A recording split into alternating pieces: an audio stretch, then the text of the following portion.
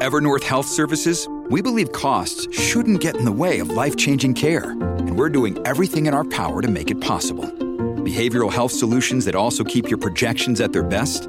It's possible. Pharmacy benefits that benefit your bottom line? It's possible. Complex specialty care that cares about your ROI? It's possible. Because we're already doing it. All while saving businesses billions. That's Wonder made possible. Learn more at evernorth.com/wonder. Welcome to the New Books Network.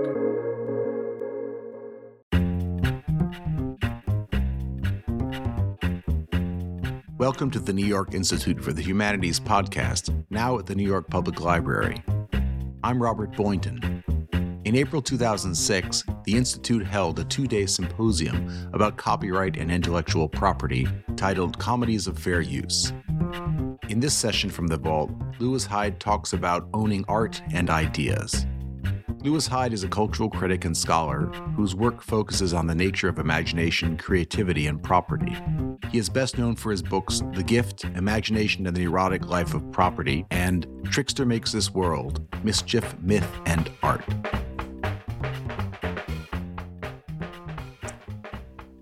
So this book is a long muse on the problem of owning art and ideas, which is a much fraught topic these days. And under the topic often of intellectual property, a term I don't like either for the word intellectual or the word property. But actually, let me begin with some remarks about property, because part of the puzzle is how do we think of property and how do we think of art and ideas under that heading? And so there's a famous old remark of Blackstone's, the British jurist, who says, ownership is that sole and despotic dominion which one man claims and exercises over the external things of the world in total exclusion of the right of any other individual in the universe. Or if this were my literary contract, it would say, in media yet to be discovered, in universes yet to be discovered. So this idea of exclusive right and the right to exclude is one of the ways that property gets imagined. In fact, Justice Scalia has said that the hallmark of a property interest is the right to exclude others. Well, of course, with particularly incorporeal art and ideas, this is a puzzle because for millennia, people have thought that certain things are by nature non-excludable. They are by nature common. And I have some examples in the book of older ways of imagining our relationship to art and ideas. For example, some interesting work has been done about why there was so slow to get intellectual property rights in China. And one idea was that anciently in China, the understanding was that knowledge comes from the ancients or the divinities. Confucius says, nothing in my work have I made up. I am trying to be reverent toward the ancestors. I quote a 15th century painter named Shen Zhou, who says, if my poems and paintings should prove to be some aid to the forgers, what is there for me to complain about? This is not the way the FBI warnings read when you put the DVD into the disc. So what happens in the 18th century is we begin to invent this idea that we could figure out ways, and I think usefully so, of owning art and ideas. The pivotal moment is around 1710 when we get the Statute of Anne, which is the first copyright law. Many of you know much of this, but you must allow me to fill it in as if you didn't. What the Statute of Anne does is to give authors and their publishers, and mostly it was publishers at that time, exclusive rights to their work for 14 years, and if you were still alive at the end of that, another 14, so up to 28 years. And before that, in England, there had been a thing called the Stationers' Company, which were printers who had monopoly privileges granted by the Crown. So one thing that you can say about the Statute of Anne is that, oddly, as it seems to give a property right, it does something else that is less obvious and is the obverse, which is that it begins to create the public domain. And there are two ways in which it does it. First of all, simply by declaring that there's an end to the term of ownership, things fall out of ownership. And that had not been the case previously. That is, if you were a printer at a stationer's company, you had perpetual rights to whatever had been given to you. So it ends the reign of perpetuities in ownership of books and printed things. And secondly, you had to register. If you wanted this copyright privilege, you had to raise your hand and pay a small fee and write your name in the book, which meant that, of course, many things immediately entered the public domain because many people do not care whether they get an income from their work or own it in this exclusive rights way. So the statute of Anne both gives a right and also constrains it in certain ways that allows there to be a sphere of public argument and debate where nobody has monopoly privileges. This, however, was not clear right away. So 1710, they write the statute of Anne, but there was a long 50-year argument over how to read this law. And in a way, we are currently involved in a, could be 50-year argument about how to figure out our right relationship to digital copying. The way this argument got played out often was Scottish printers began to say, well, hot dog, this stuff is pulled into the public domain. I can start printing Thompson's The Seasons in the cheap edition. And the London publishers said, no, that's not the way we read the statute of Anne. So there's an argument. And the Scots sort of went back to this idea of non-excludability. I'll tell you this because I want to read you one of my favorite quotations. This is during these arguments, so it's 1710 to 1775, a Scottish publisher tries to explain that if a writer were to keep his lucubrations to himself, then perhaps he may be said to have a property in his noddle. But once he prints these lucubrations, and once somebody else pays for the book and reads it, the person who buys has just the same property as the author had. So this is the argument about non-excludability. I didn't actually, when I found this, know what the word lucubrations meant. And I'll assume that at least one or two of you don't, so I will tell you what it means. The verb is to lucubrate, and it means to study by artificial light. Your lucubrations are the harvest of your midnight labors. And if you're a philosopher who stays up with a candle or a lamp, what you write are your lucubrations. And the argument here is the only way that you could have an exclusive right to your lucubrations is not to release them. As soon as they are published, they become common property. So that's the Scottish argument. I should say, before I go much further, that this is not a book that's against the ownership of art and ideas. I am not against copyright and patent. I think they are very useful social tools. I think the Statute of Anne was a great law. My book is copyrighted. I enjoy a meager income from it. The puzzle is, these are tools that we use for certain ends, and the puzzle is to figure out how to design the tool and to speak clearly about what the ends are to which we are trying to dedicate it. Why have we shaped it this way? And one of the things that got me going in writing this book was, as you all know, in the last 15 or 20 years, much of the old terrain has been thrown into turmoil by the internet and by digital copying.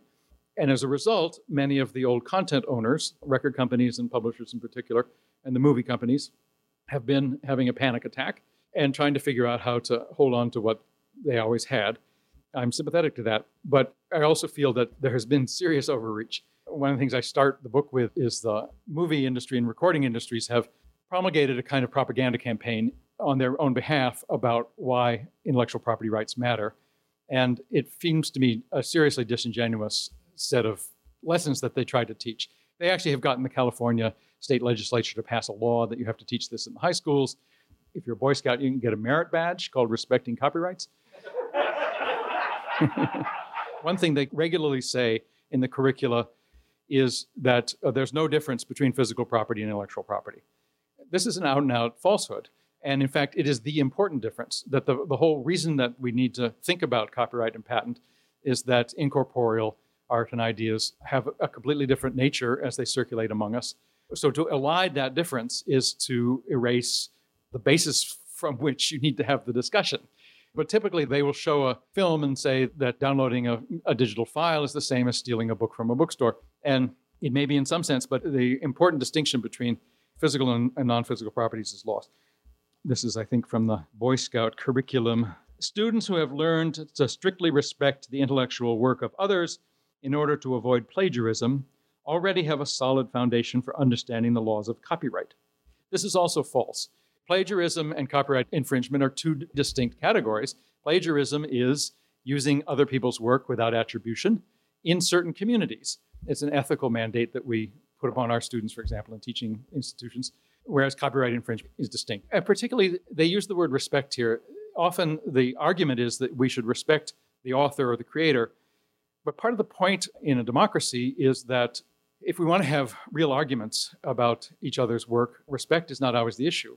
Being able to use other people's work because you don't respect them is sometimes what we would like to have happen. So these are typical of the way that these campaigns frame the issue. The final one, which was one of the things that got me ticked off and started on this, was I was at my college. I teach at Kenyon College in the fall. And the librarian called me, and they'd gotten a letter from the motion pictures and recording industry and so forth. which said, we hope you are teaching your students about intellectual property. You really should, because we're going to come after you if you don't. And they had this long argument, at the end of which they said, after all, theft is theft. And I remember reading that and thinking, well, that is true. I couldn't figure out how to argue against it right away. So what you see is that, when you get to the tautology, you're at the end of the framing argument.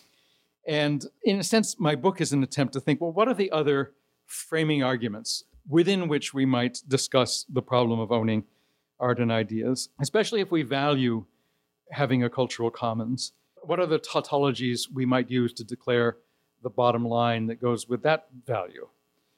And so my project was to begin to answer that question by going back to the founding generation in the United States. I was partly prompted to this. You may know, in the middle 90s, the Congress extended the term of copyright for 20 years. And many of us thought it was a dumb idea. It was literally a taking from the public domain and a giving to private interests. And they had a lot of ingenious reasons why we had to do it. But one thing that was puzzling was how hard it was to get anybody to say that there was some value to having a public domain and protecting it. And I began to wonder if there wasn't any historical reason for this. If it had no political currency. What had political currency was the property argument. And I guess the word currency here is probably what you can apparently buy the Congress for small amounts of money. I thought maybe if I looked back at American history and tried to understand some of the foundations out of which these things came, we could think about how these arguments get played out publicly. The question was, what were the founders in this country thinking about when they first designed some of the rules which have become the rules of intellectual property? So I'm going to tell you some of what I concluded. Of course, there wasn't any intellectual property then. This is a very modern term. It only really appears in the 20th century. So there's a bit of a puzzle about how to read what the founders were thinking about, because they don't use that term. But they were thinking about the circulation of knowledge. I came upon the earliest essay that John Adams ever wrote, a political essay, was an attack on the Stamp Act. And I knew the Stamp Act as a kid as an example of taxation without representation. That was why it was a bad thing. Adams's essay never touches on that question at all. It's entirely about knowledge and how you control knowledge. And his argument is that what feudal powers and aristocratic powers and ecclesiastic powers in Europe had done to control knowledge was to control knowledge so as to keep the populace in a state of staring stupidity.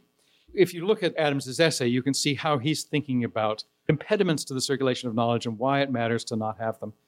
I end up at the end of this chapter with a sort of list of the language by which the founders, what some man like Adams would have understood these questions. And so one of them is that, first of all, they understood the ownership of art and ideas, patent and copyright, to be monopoly privileges. That was the term they would have used. So that what you give to an author, such as myself, is a monopoly to control his or her own work. But they were very suspicious of monopoly because their experience for the last 150 years in England had been that monopoly privileges were one of the ways that the crown doled out favors and therefore controlled people. And so they took monopoly to be a tool of despotism. And questions about commerce that might lead to giving somebody monopolies should be decided by the parliament, not by the crown, and should be treated with great caution. First of all, when they thought about what we now call IP, they wouldn't have thought about it in terms of property, but in terms of monopoly, and also that it was a privilege.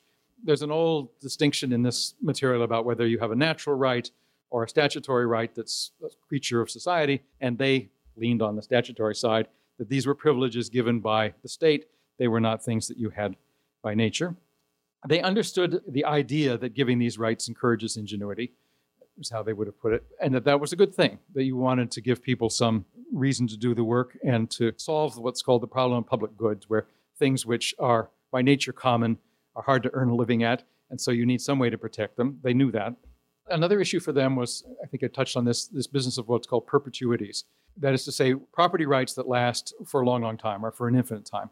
And again, their understanding was that this was one of the ways that aristocrats in Europe had controlled power over the centuries, was to have rules of inheritance like entail, which you tie up your properties for generation after generation.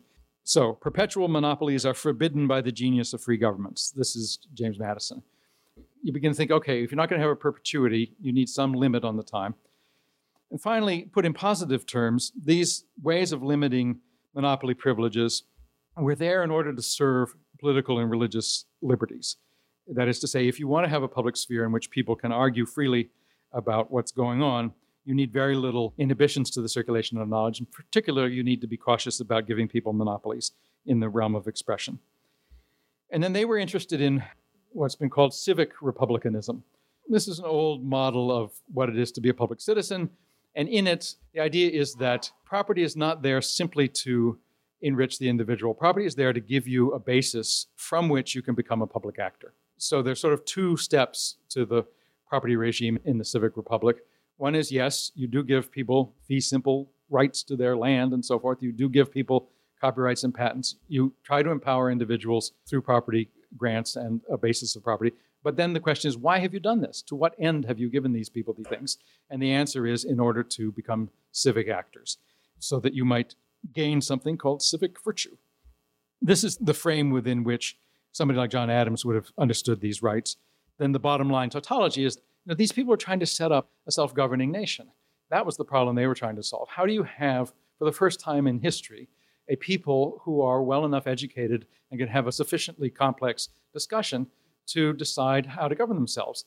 And the answer was, you certainly don't begin to set up barriers to the circulation of knowledge. You have to have things freely circulating. So in this frame, the reason that you limit property rights in art and ideas is because democracy is democracy. In the last political campaign, an example of the kind of things they might have been worried about, in the state of Missouri, Robin Carnahan was running for Senate against a guy named Roy Blunt. And the Carnahan campaign put up a 30-second ad on which they showed a clip from Fox News of Blunt being interviewed by Chris Wallace. So it's a political ad, and it tries to put Roy Blunt in a bad light and so forth. Fox News went after them for copyright infringement. They said, we own that clip, and you must take that ad down. And it's nuts. The case has not been adjudicated, but the day the case comes to trial, this will be thrown out under what's called the Fair Use Statute. I'm absolutely certain of this. But the fact is that fair use has turned into a defense, not a right. And one of the puzzles in a political campaign, when you have 2 or 3 weeks left in the campaign, if somebody begins to use copyright monopolies to suppress speech, they will succeed because it takes time and money to respond to such things. That would have astounded the founders, that you could intervene in a political campaign and claim a copyright that would take something off the air. So the first piece of this answer from the founders is about democracy. But let me actually jump to a thing that this came out after my book was published. I mean, the question is, in the scientific community, how do you manage the circulation of ideas? This is in August in the Times, there was a piece about people who are working on Alzheimer's. And the problem is to try to find what are called biomarkers. You want to find chemical markers in the body such that you can begin to study when Alzheimer's appears, early markers, and so forth. The problem is large enough and complex enough that it turns out to be very difficult to do in sort of siloed research communities. So about 10 years ago, people from the government, NIH and so forth, from the drug and medical imaging industries, from the universities, from nonprofit groups, got together and said, let's stop patenting these things. Let's figure out how to share our data. So here is one of these people. This is a guy from the University of Pennsylvania. It was unbelievable. It's not science the way most of us have practiced it in our careers, but we all realized that we would never get biomarkers unless all of us parked our egos and intellectual property noses outside the door and agreed that all of our data would be public immediately. It's not always the case, but in some cases, what you want, particularly with large, complex problems, you want the data to be available to everybody so that everybody can get many eyeballs on the problem and begin to work with it. But let me tell you the third issue that comes up as I read these founders. First, democracy. Second, about communities. The third is a question about personhood, how we imagine what a human being is. My assumption is that the ways that we set up our property regimes, the way that we imagine how we own or not own things, enable or disable certain ways of being human. They encourage or discourage certain ways of life. These two examples I just gave would be simple cases in point, that if anybody can suppress speech during a political campaign, it becomes harder to have a political campaign, and therefore harder to be a political person. Or if scientific knowledge is so gated that it's hard to have the conversation you need, then it's hard to be the scientist who can work at that level with that kind of conversation. I have a long attack on Emerson in this book, because Emerson has this remark about Franklin. He says, where is the instructor who could have taught Franklin? He was a unique individual. And if you know anything about Franklin, it's nuts, because Franklin took instruction from every place. And the way to imagine him is not as a unique individual. he was unique, but the uniqueness was partly his ability to be an intellectual host, to take into his mind the world around him so capaciously that he could do things that other people were not doing. I found early on a wonderful remark from the German writer Goethe. He asked himself rhetorically while conversing with a friend, "What am I? Everything that I have seen, heard, and observed, I have collected and exploited. My works have been nourished by countless different individuals, by innocent and wise ones, people of intelligence and dunces, childhood, maturity, and old age have all brought me their thoughts. I have often reaped what others have sown. My work is the work of a collective being that bears the name of Goethe." My work is the work of a collective being that bears the name of Goethe.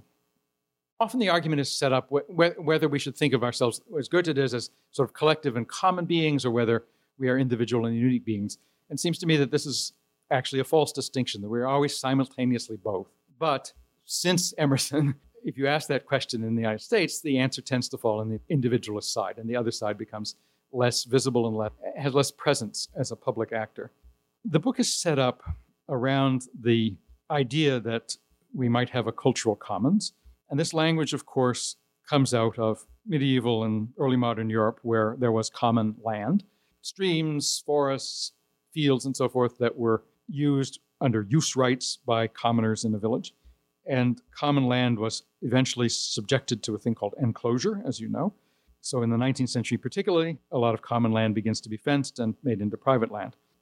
So the second and third chapters of this book, the second one is a sort of long muse on how we might imagine a commons, taking things out of this agricultural background, but trying to think what would be usefully brought forward into the present to think about cultural commons.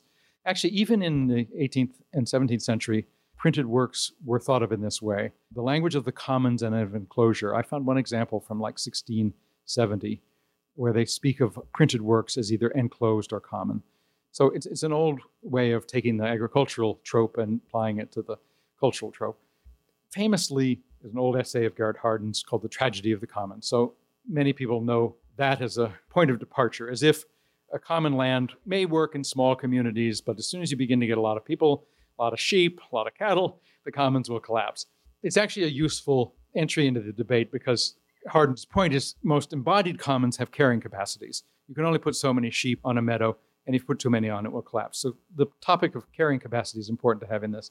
But two things. One is Hardin's essay is wildly ahistorical. It turns out, of course, that commons in Europe did not collapse, were not tragic, because they were rule governed. The people in any particular village had lots and lots of constraints on how they used the commons, and the constraints were there to make sure the commons were durable. One way to think about cultural commons is to think similarly, what rules might we have in place such that we might make the cultural commons durable? One of these rules was that if people encroached upon the commons, commoners were allowed to beat them back. Commoners had a right to throw down encroachments. Once a year, commoners would beat the bounds, meaning they would perambulate the public ways and common lands, armed with axes, mattocks, and crowbars to demolish any hedge, fence, ditch, stile, gate, or building that had been erected without permission. If someone sowed grazing land with wheat, villagers would destroy the crop by turning their cattle out to feed. If someone installed rabbit warrens where they did not belong, villagers would arrive with spades and dig and root them out. Such interventions and perambulations were convivial affairs. In the north of England, laborers, crowds of boys, and local constables made up the annual procession, the village providing them with cakes and beer. They walked their rounds during Ascension Week, which is to say that protecting the commons and celebrating Christ's entry into heaven were one and the same. Annual perambulations assured the longevity of the commons. Most of their history is therefore comic rather than tragic, if by comedy we mean a story with a social basis, a festive mood, and a happy ending. And then I'll read you one other thing about comic commons. There's a wonderful legal theorist named Carol Rose who's written a lot about this, and she has a chapter in a book called The Comedy of the Commons. And she points out that in the United States, one of the places where you find legal protection of a commons is in regard to highways and open navigable waterways. There's a lot of law that says that people cannot move in and trump the passageway, that these have to remain in the commons. To figure this out, she goes back into English law, and I'll just read you some examples. There's a tradition in English law that prevents private landowners from enclosing land used for customary festivities and recreation. An English case from 1665 upheld a community's customary right, held from time out of memory to dance on otherwise private ground at all times of the year for their recreation. Another case a century later preserved a right to play cricket on otherwise private ground. A later Scottish case preserved the right to play golf on the links of St. Andrews, not only for inhabitants, but for all who shall resort thither. A British case allowed the inhabitants of a parish to erect a maypole in a certain piece of enclosed ground of a private owner in the parish and to dance around and about the same. A case preserved the right to uphold an annual horse race. A very early example recognized a common right to parade in great jollity a homemade dragon over otherwise private ground. Public dances celebrating spring or midsummer's eve or the memory of an ancient battle all make good examples of the comedy of the commons, for they not only follow the more the merrier rule, but belong to the kind of jocular customs whose enactment is social life itself. Community and common ground cannot be separated here. The latter is the stage where the former has its merriment, a reward that could be called returns to scale, but is more simply named the common good, or better yet, the comic good.